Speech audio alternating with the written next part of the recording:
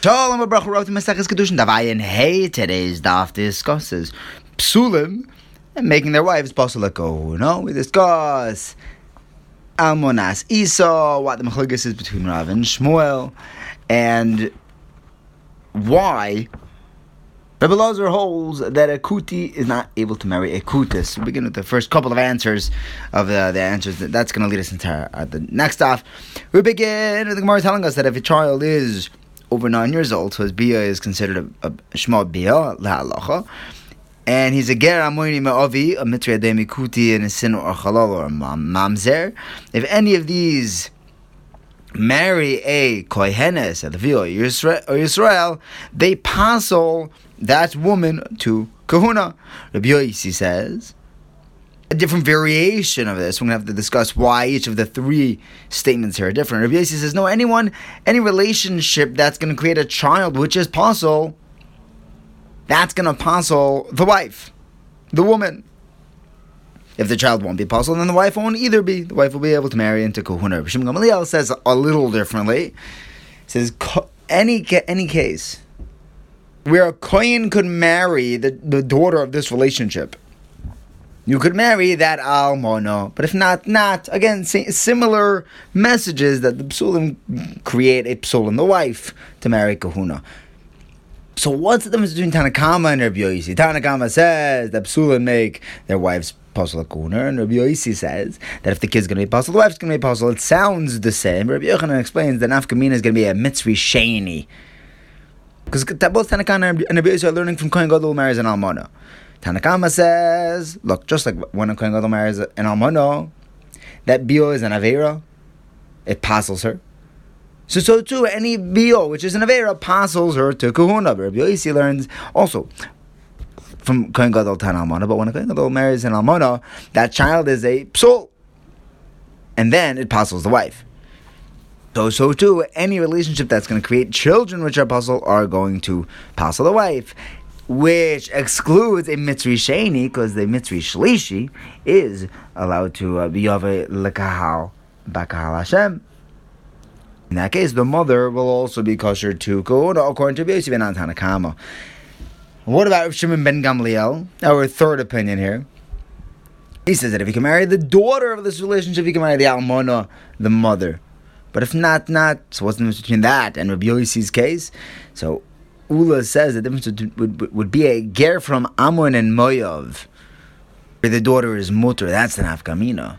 They're both again learning from a kohen too, who marries an almana. Rabbi Yosi learns that when a kohen marries an almana, since the children are pasul, she's also pasul kuna. Rabbi Shimon Gamliel learns when a kohen gadol marries an almana, all their children are pasul, even the daughters. As opposed to a ger from Ammon and Moav, where an Ammoni and an Ammoni is also ben an Ammonis. Moavi is also ben not a Moavis. That's the nafkamina between the three shitos. Now, Rav Chisda comes in and tells us as follows. Everyone agrees that an almona Esau, a woman who comes from a yichos where there is a suffix that there is a psul in the family, everyone agrees that she is pasul lekahuna. And the most makel of our three shitos was Rabbi Shimon ben Gamliel. And he said that if you can have the daughter of this relationship marry in, then the mother's kosher, the almana would be kosher. If not. What's he excluding? Who would he say is still pasul to marry a kahuna? And almanas Esau. She's pasul a kahuna. Rav Chisda is going against the Tana who says in a Mishnah that Rabbi Shua, Rabbi Yehuda ben Meseira, both were made on Almana Isa that she's kosher for kahuna. Well, where did they get off saying that? They learned that since an Almana Isa is a sveka, they're mekel. Rav Chisda and the three Tanoim that we have over here would all agree against Rabbi Yeshua and Rabbi Yehuda that an Almana Isa will be pasul. Moving on. Mishnah said that a vadai psul is allowed to marry a vadai psul. Rabbi Yehuda Amar Rav says that halacha is like Rabbi Eliezer. He said that only sfeikos are also to marry into each other. Vadoyin and vadoyin, both also love Bakal Hashem, they can marry each other. When they said this over to Shmuel, he said, differently than Rav, not that the halacha is like Rabbi Eliezer, he said that he heard from Hillel that when the 10 yuchsin, the 10 levels of yuchas came up from Bavel, they were all mutter to marry each other. You're telling me that, only the Vadoinos are allowed to marry each other? The Gemara says we have a kasha on Rav and on Shmuel, because we learned that if an arusa gets pregnant, so Rav says that child is a mamzer. Shmuel says no, the child is only a shtuki. Rav says that the child's a mamzer, so he would be allowed to marry a mamzeres. Shmuel says that child is a shtuki and would not be allowed to marry a mamzeres. That's exactly the opposite of the shitas that we have here. So the first option is just switching around the shitas. The Rav says that the child would be a shtuki by an aruso, and Shmuel says it's a mamzer. But then why would we need both cases? It's just a repetitive machlokes. Maybe Rav only holds that the child's a shtuki by an arusa, or rather, in our case, by the shtuki, most people are kosher to her. So we could say that she probably married into the roiv, and the child is going to be a shtuki. But by an arusa, maybe he'll agree with Shmuel, since she only has one person who she's allowed to sleep with, her orus. Maybe he'll agree to Shmuel that the kid has the status of a mamzer. And on the flip side, maybe Rav only holds he's a mamzer by an orus, but by the other case, but when she's not engaged, maybe he'll agree to Shmuel. You have no idea who she had bia with, so maybe we would make this child a status of a mamzer. That's why we bring in a double machlekes. But alternatively, the Gemara says you don't have to flip around the shitas. When Rav says that the child is a mamzer when the mother is an arusa, it doesn't mean that this son can marry a mamzeres. It means that he's also to marry a bas Yisrael. When Shmuel says that he's a shtuki, he's saying that the child is also to marry a bas Yisrael. Then it's the same halacha as Rav. They're saying the same thing, that he can't let this child marry either a mamzer or a bas Yisrael. Rather, over here we mean a shtuki in the sense that we silence this child, we don't let him marry into kahuna. Well, yeah, obviously, if you can't marry a regular bas Yisrael, definitely can't marry into kahuna. But we throw that answer away. Rather, a shtuki means that we don't let him be yoirish to the nechasim of his father. But again, the Gemara says that doesn't make any sense because we have no idea who his father is. How would he be yoirish his father? The Gemara says in a case where he already grabbed onto the Yerusha. So normally we would say, I'm waiting to mechaver alavaraya, but here, no, we shtuki, we mishtakin.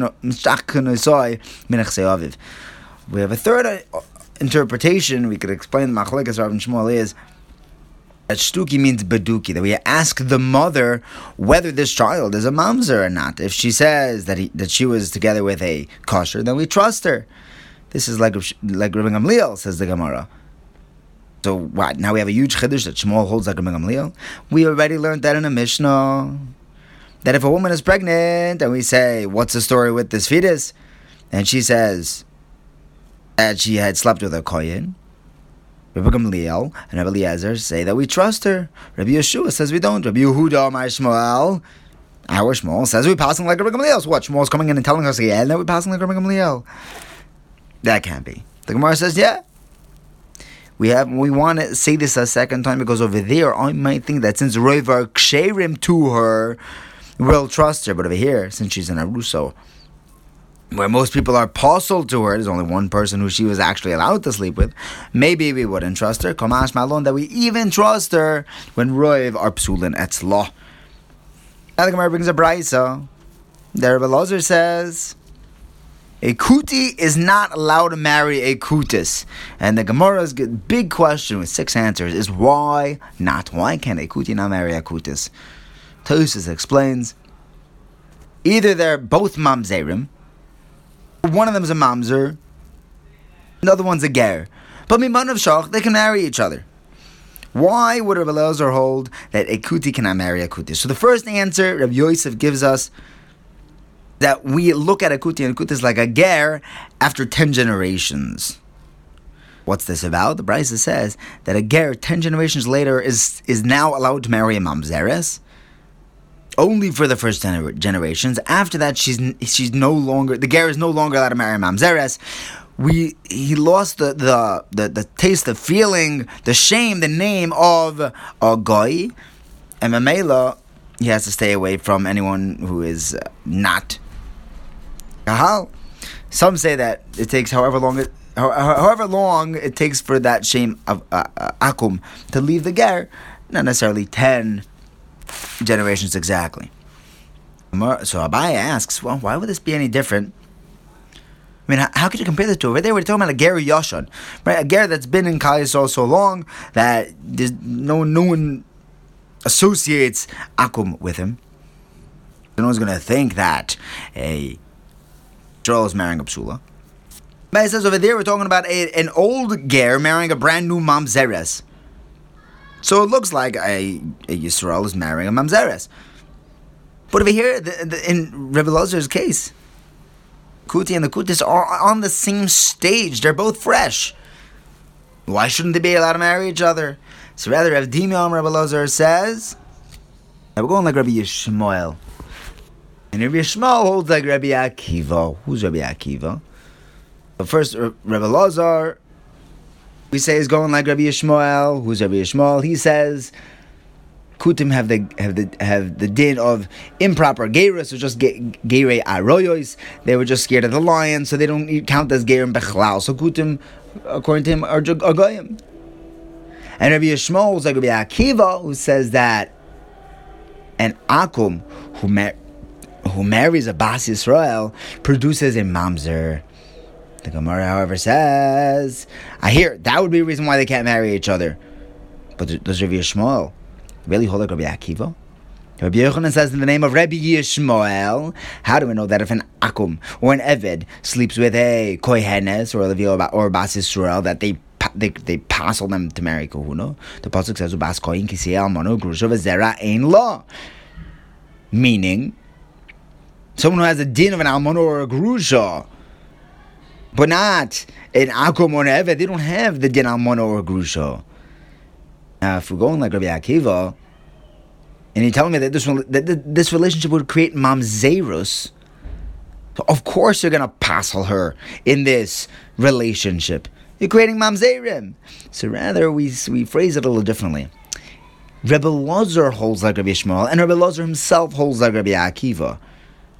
He holds that gerim aren't real gerim, that the kutim rather aren't real gerim, and he holds that if a goy, and Lashit Tazai is the kutim or goyim, marries a Bas Yisrael, that child's a mamzer.